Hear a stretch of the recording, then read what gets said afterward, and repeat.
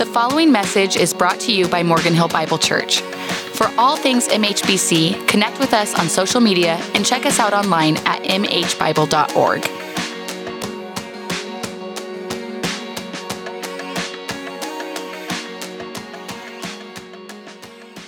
If you have your Bibles, please open them up to the book of Philippians. The book of Philippians, it's one of the New Testament letters. We are now in our second week. We've just kicked off this series through the book that will take us for the next basically 2 months up, and we're going to walk through together. And today we're going to be doing most of Philippians chapter 1.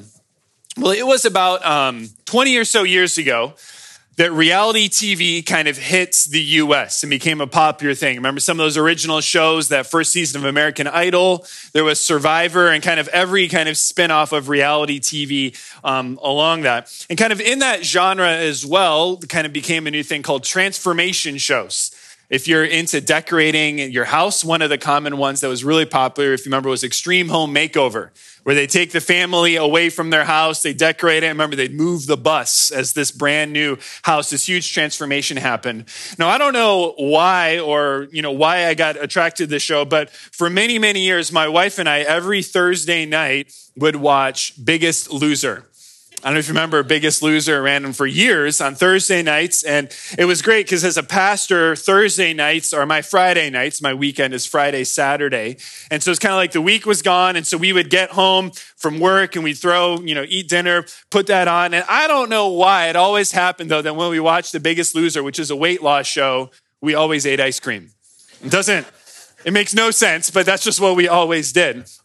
In the show, it's just this radical transformation, right, of people who were very, very unhealthy and kind of their journey, right? I think like if any single one of us were taken away from our homes, put on a strict diet and worked out for 6 hours a day, we'd be like, yeah, actually, I could use that for a couple of weeks, please. But these are people who are very unhealthy, and you see this transformation. And at the end, kind of what they always try and communicate to the people is, hey, there's a reason that you got there to begin with. You've experienced this bodily transformation, and now you need to live differently so you don't end up back there again, right? That you need to live differently so it doesn't happen to you again. See, as followers of Jesus, we've actually experienced a much larger transformation than even that, because we haven't gone from unhealthy to healthy. We've gone from death to life.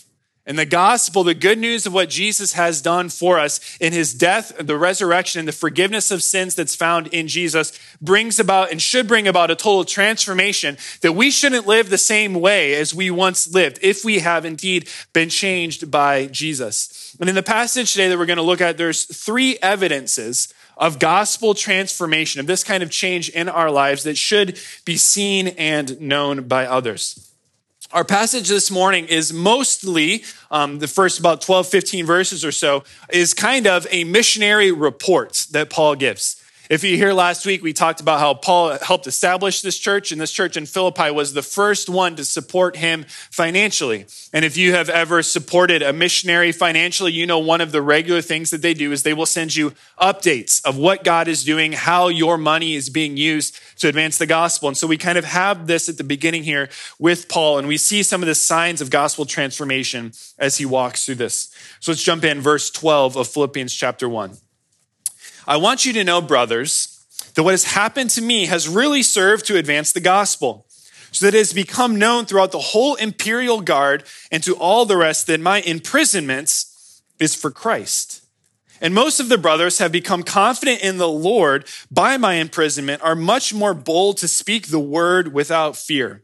Some indeed preach Christ from envy and rivalry, but others from goodwill. The latter do it out of love, knowing that I'm put here for the defense of the gospel.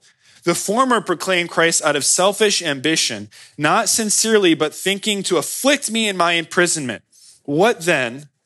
Only that in every way, whether in pretense or in truth, Christ is proclaimed, and in that I rejoice.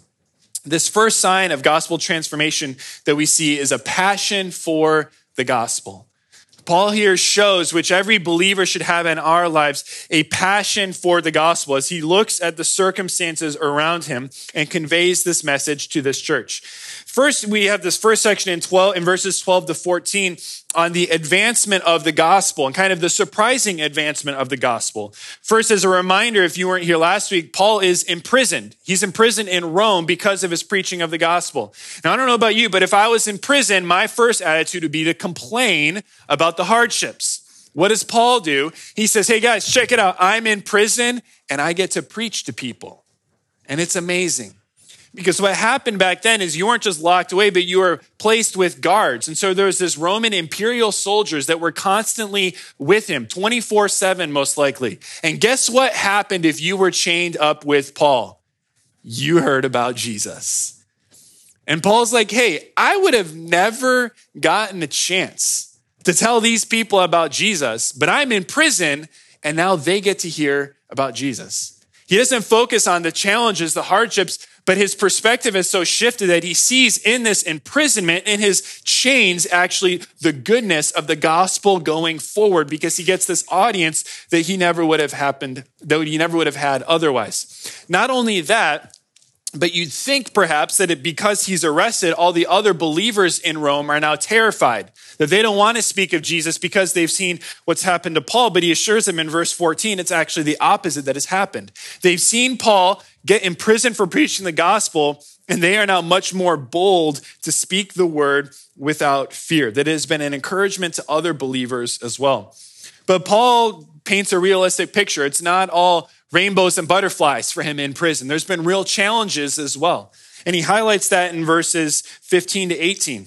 See, there's two groups of people in Rome who have been preaching the gospel, one of which is very good, right? They preach out of goodwill. They preach out of love for Paul, love for others.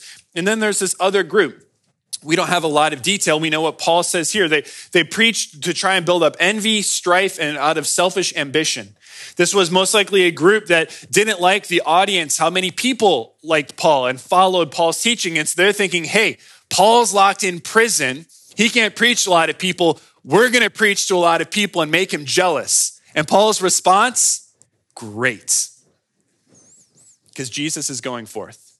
So these people here aren't preaching a false gospel. Notice what it says in verse 15. Some indeed preach Christ. They're doing it from the wrong motives. If you're preaching the wrong gospel and you're not preaching Jesus, Paul will call you on it. Read the book of Galatians if you don't think that's true. Like Paul has no problem calling out people who aren't preaching Jesus. But they're preaching Jesus, but with the wrong motives, trying to hurt him. And rather than have his feelings hurt, what is Paul saying? As long as you preach Jesus, I rejoice. You're doing it to try and hurt me, but it's actually a good thing that he can find worth and value in what is happening. See, how can Paul have this kind of attitude? Well, first, it's clear from those first verses that Paul values the gospel over his own comfort. Paul valued the advance of the gospel over his own comfort. That he's like, hey, I'm in prison, but the gospel is going forward, so I can see my discomfort is actually a good thing because God is using it to advance the gospel. I rejoice because of it. See, for so many of us, myself certainly included, when the gospel and comfort come to heads, it is so easy to choose comfort. Right? We live in the most comfortable time, in the most comfortable place. Even the weather here is comfortable. I mean, come on. Yesterday in February, we're like, it's not 60 degrees. It's so hard here. And we are so comfortable in our lives. But sometimes the gospel pushes us out of comfort, and we would rather choose comfort than to be true to the gospel and step out in what Jesus would have for us. But Paul has this transformative perspective that, hey, even in pain and suffering and imprisonment, if that advances the gospel, it's a good thing. We should rejoice. That we too should value the gospel over our own comfort. The other thing we see from how his response is towards these other preachers is that Paul values the gospel over his own reputation. He's like, hey, you can go about and trash me in your churches, but as long as you preach Jesus, trash me away. I don't care. Because I don't matter. It's not me. It's all about Jesus. And as long as the gospel is going forth, he didn't even care what their motives were. But as long as Jesus was being proclaimed, Paul was good with it. This is easy to say that the gospel matters more than our own reputation, and it is much harder to do. I've been in ministry for 15 years now, basically. I'm coming up to the end of the school. It'll be 15 years as a pastor. Easier to say, much harder to practice. I was reminded as I was studying this passage of a time where the truth of this hit me right in the face many years ago.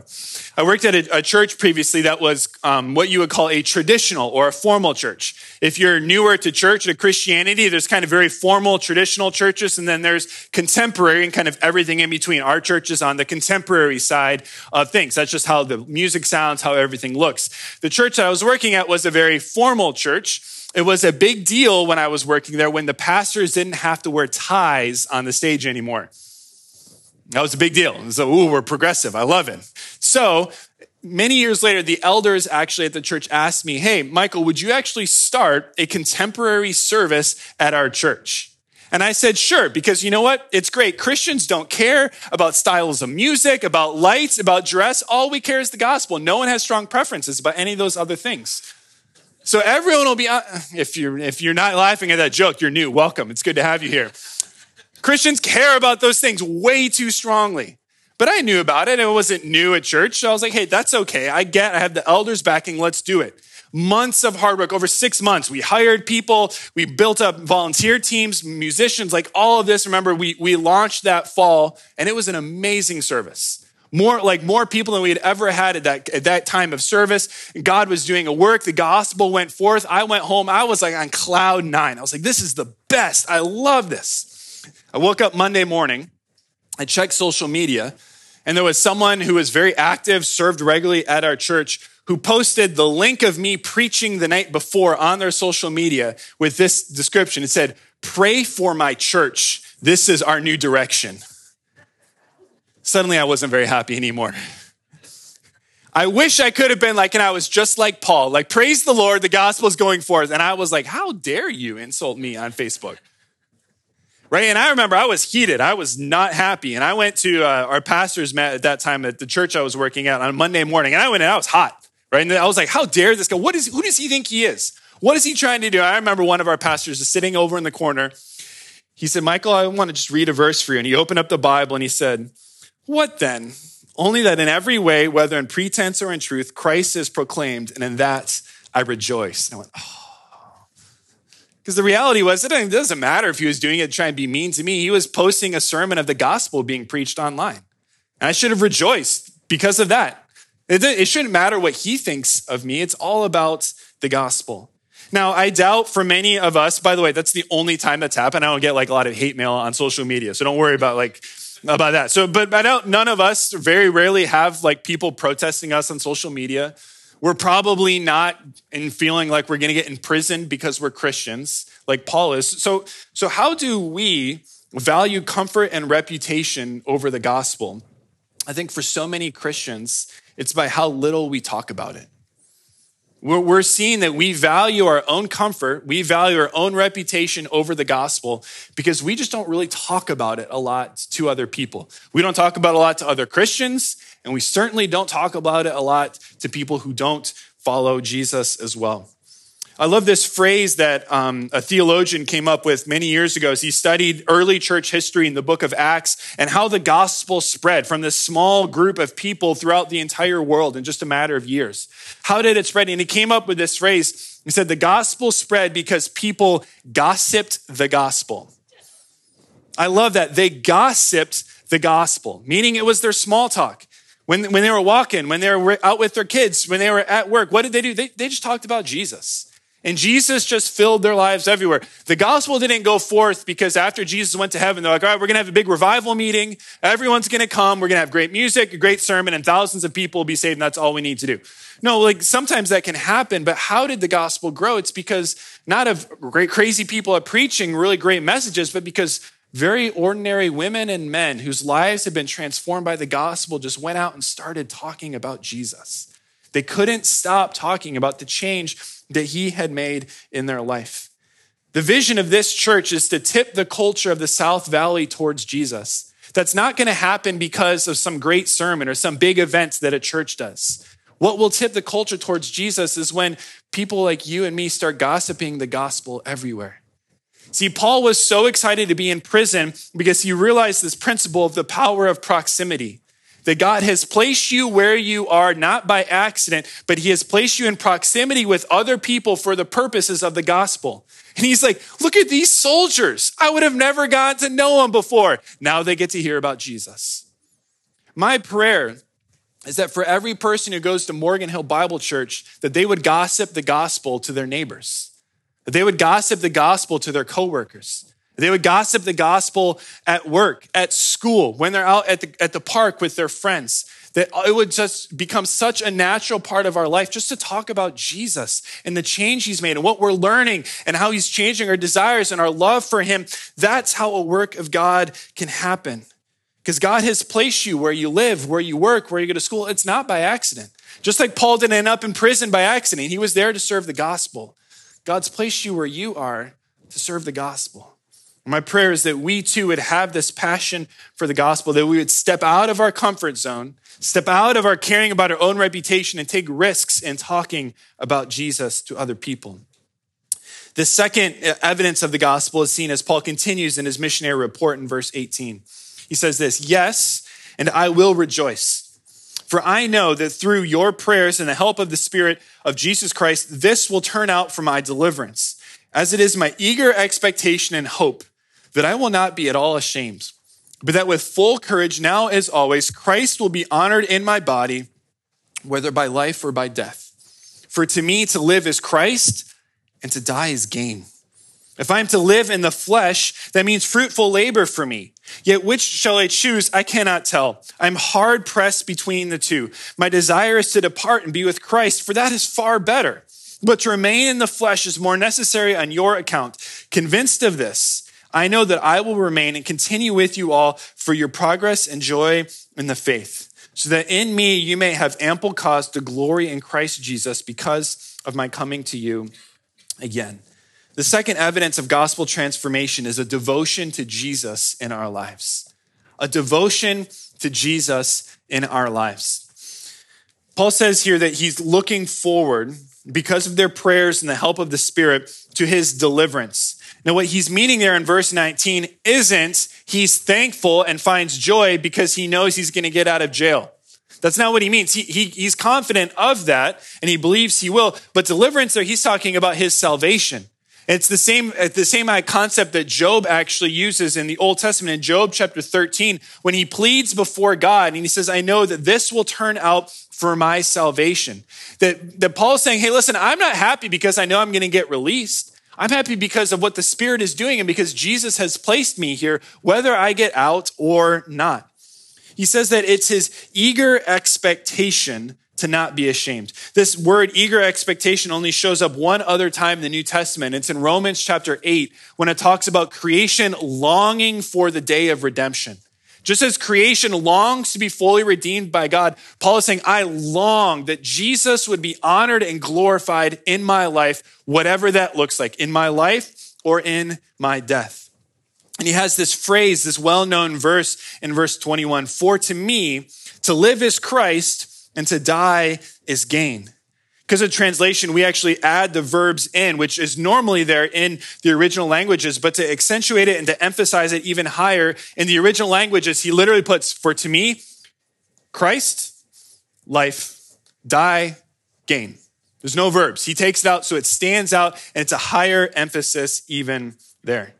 Because of this reality of devoted life to Christ and what it looks like to follow Jesus both now but for eternity, he says, I am hard pressed between the two. He gets very personal. He has a great love for this church and kind of bears his soul to them. Now, he doesn't mean here that he's hoping to die. He's not saying, I hope to die in prison, because what does he say at the end? Like, I hope to come to you again and see you in person. So why is he hard pressed? Because for the believer, when we are devoted our life to Christ, we realize that the gain of eternity is amazing. See, in our lives, when you're a follower of Jesus and your truest and highest satisfaction in life is found in Jesus, what do you get more of when you die?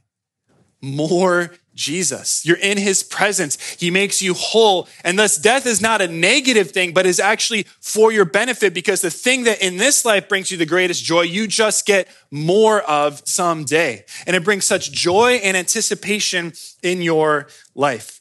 That for the Christian, death, and for Paul, he saw this as actually to our advantage, not to our negative.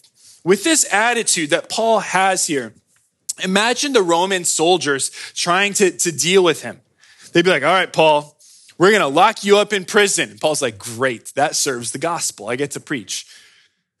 Paul, we're going to kill you. He's like, great, I get to be with Jesus. I can't wait. We're going to let you go. Great, I get to go on and serve Jesus even more. They're like, what are we supposed to do with this guy?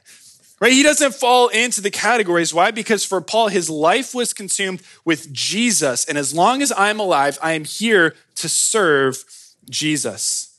See, he lived a Christ-centered life. That is his prayer. Look at verse 19. As always, that Christ will be honored, whether by life or by death. Paul's prayer is that everything in life as ours should be, that everything in our lives would be for the honor and devotion and glory of Jesus. I came across again this week a well-known prayer by the missionary St. Patrick from over 1,500 years ago. I'm going to read the prayer in full for us because I just think it encapsulates what this Christ-centered life looks like so well. He prayed this: as I arise today, may the strength of God pilot me, the power of God uphold me, the wisdom of God guide me. May the eye of God look before me, the ear of God behind me, the word of God speak for me. May the hand of God protect me, the way of God lie before me, the shield of God defend me, the host of God save me. May Christ shield me today. Christ with me, Christ before me, Christ behind me, Christ in me, Christ beneath me, Christ above me, Christ on my right, Christ on my left, Christ when I lie down, Christ when I sit, Christ when I stand, Christ at the heart of everyone who thinks of me, Christ in the mouth of everyone who speaks of me, Christ in every eye that sees me, Christ in every ear that hears me. Amen. That's what a Christ-centered life looks like. That in every circumstance of our lives, that Jesus would be honored and exalted. There's few verses in the Bible that better summarize that than the verse that Paul has written down there in verse 21. For to me, to live is Christ, and to die is gain. To live is Christ. He says, for me, he's made this commitment. This is true for me. To live is Christ. It's all about Jesus. And because of that, to die is gain. See, you may not have sat down and consciously thought of this, but all of us fill in the blanks for that verse and how we live our lives. All of us live with the truth. To live is blank, and to die is blank. Because all of us, we are living for something. There's a purpose and aim for every single one of our lives, whether you've consciously sat down and decided it, or whether you're just going with what you're feeling. You are leading your life targeted towards something. And whatever your target is, to live is for something. What is the result if you die is the result of something else? Right? And so if to live is money, to die is being broke. If to live is to accumulate power, to die is to be powerless. If to live is to have sexual pleasure in life, to die is to have no more pleasure. If to live is to be entertained and have fun, to die is to have no more fun. If to live is to be seen as successful, to die is to be seen as a failure. It's only when we live for Christ that to die actually is to our gain. If there's anything else that is there, to live is this. To die makes it worse. The only way that death is to our advantage is if our life is lived for Jesus. So there's only one option where death is gain, and that is life lived in Christ. And our hearts are so quick because we don't have to be told, and our culture pulls us to put everything besides Jesus at the center of our lives. To put success, to put power, to put money, to put image, to put all these different things at the forefront. And as Christians, we have to push back against that and say, no, Christ at the center, Christ at the focus. To live is Jesus, not accumulation of power, not influence in the world. Those things are fine, but to live, the core of my life is Jesus. And we need, like Paul did, to push back against those things that would creep into our hearts and make Jesus that commitment in our lives. This last evidence of gospel transformation is seen as Paul starts to transition into the main body of the letter in the closing verses in chapter 1. He says this, verse 27, only let your manner of life be worthy of the gospel, so that whether I come and see you or am absent, I may hear of you, that you are standing firm in one spirit with one mind, striving side by side for the faith of the gospel, and not frightened in anything by your opponents. This is a clear sign to them of their destruction, but of your salvation, and that from God. For it has been granted to you for the sake of Christ, that you should not only believe in him, but also suffer for his sake, engaged in the same conflict that you saw I had, and now hear that I still have. This third evidence of gospel transformation is a commitment to kingdom living, a commitment in our lives as followers of Jesus to kingdom living. He starts this passage, this verse with the phrase, let your manner of life be worthy of the gospel. That phrase, manner of life, could literally be translated, let your citizenship be worthy of the gospel. And he's playing on here, if you were here last week, we talked about how Philippi was a unique Roman area in that it was a full Roman colony. And to be a citizen of Philippi meant you were a citizen of Rome. And that was a unique thing. And so there was great pride in their natural citizenship. And he's playing on their natural pride, just as you're proud of being from Philippi and the insignificance that comes with that and the responsibility. We as followers of Jesus need to take understanding of who we are in Jesus. We are part of his kingdom to be worthy citizens of the gospel, what he calls us to. So he goes on, what does that worthy life look like? What does citizenship in the kingdom looks like that Jesus is calling us to? Well, first off, it's unity. That Jesus is calling us to unity as a reflection, as commitment to kingdom living. And he uses two terms, two expressions here to get to it. In verse 27, he says that he may hear that they are standing firm in one spirit. That word standing firm is a military term. That just as soldiers would go on a battlefront, not one of them up trying to save everyone else, but standing side by side together, locking arms and holding the line against the enemy, that too, as Christians, we stand side by side, firm, defending the gospel against all of the influences from this world that may come to it. So he pulls from here this imagery of soldiers. In the next line, it says, of one mind, striving side by side for the faith of the gospel. That word striving is an athletic metaphor. That just as a team, if it's made up of talented individuals, but they don't work together, it will fail. Your strength is not in how good you are, but in your unity one to another. If you're an NBA fan, you saw this week how you can put talented people together. It doesn't mean a great team, as they all got traded away from the Brooklyn Nets this week, right? It doesn't matter how talented people are if they can't work together. And it's that same mind in the church that if you can't work and strive side by side alongside one another, it won't make a difference. This is going back to last week in that gospel partnership that Paul was so thankful that they have had, and he continues with them to work more. This unity should first be seen here in the body of Christ in our local gathering, but it should extend beyond that and to see this unity that we have with other Christians and with other churches as well. Now, I'm still relatively new, although I can't really say that for too much longer. I've been here for over a year and a half now, and I have been so thankful for, from my perspective, the perceived unity of the churches here in the Morgan Hill area. I want you to know this, that we are not in competition with other churches in Morgan Hill or San Martin or Gilroy. They're not the enemy. They're not the competition. In fact, this last week, several of us gathered together. We actually were meeting with the new mayor of Morgan Hill, with Mark Turner. And there were several of us. We met up at West Hills Church, and there was staff from West Hills. I was there. There was other staff from Cathedral of Faith, from Vive Church, from Kind Faith, from Sovereign Grace Baptist Church. All of us gathered together. And you know what we do when we see each other? We give each other hugs because we actually like each other. I don't know if you know that or not, but pastors, we actually have friends who are pastors. They're not bad people down there. They're just a different church, and that's okay, and it's a good thing. And we need to realize that the enemy is not the church down the street or the church that expresses their beliefs or has worship a little bit different than us. That's not the enemy. The enemy's out there. And if we can't stand united with other Christians who have very small differences or preferences, we're not going to stand in this world. That as the church in Morgan Hill, we're not doing this alone as Morgan Hill Bible Church, but there's other churches that preach the gospel here, and we need them to grow and to partner with us, that together, not by ourselves, but together, God would do something here. We're not in competition with them. We all are on the same team.